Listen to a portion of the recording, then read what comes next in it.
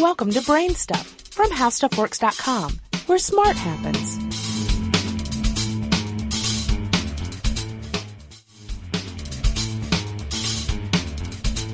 Hi, I'm Marshall Brain with today's question.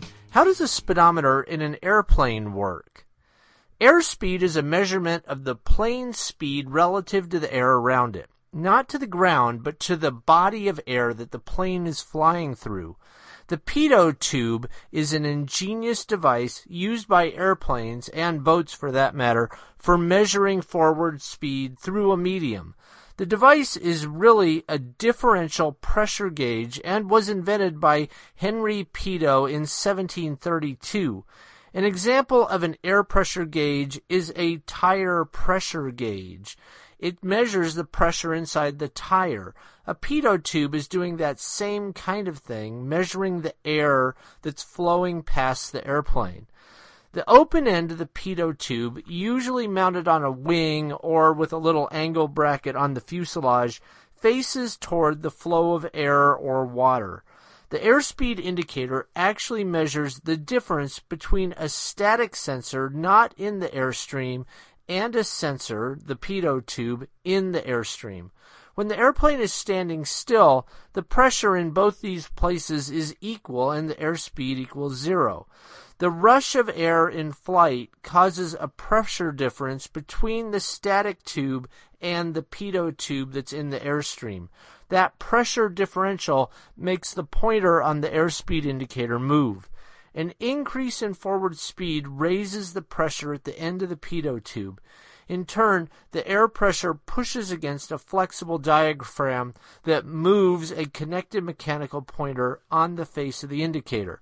The indicator is calibrated to compensate for winds in the air or the speed of the opposing current in the water. In airplanes, electronics also compensate for altitude and air temperature to make the airspeed measurement accurate.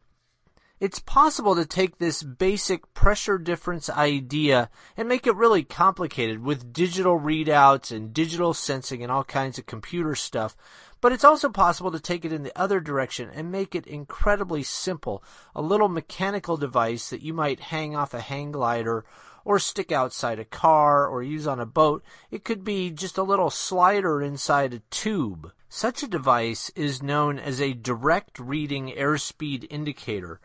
The instrument is for paragliding or ultralight aircraft or any kind of simple plane like that needs a lightweight, inexpensive airspeed indicator. The difference between the static pressure and the pressure of the air rushing into the opening of the bottom of the tube causes a red indicator disc to rise or fall, since the upward pressure in the tube is greater than the weight of that disc.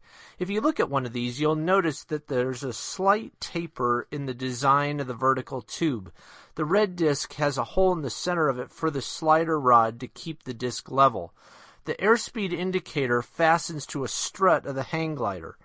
Pitot tube devices and manometers are also used in commercial heating and air conditioning systems for duct airflow measurements. You just stick the device in the duct and you can read off the speed of the air flowing through that duct.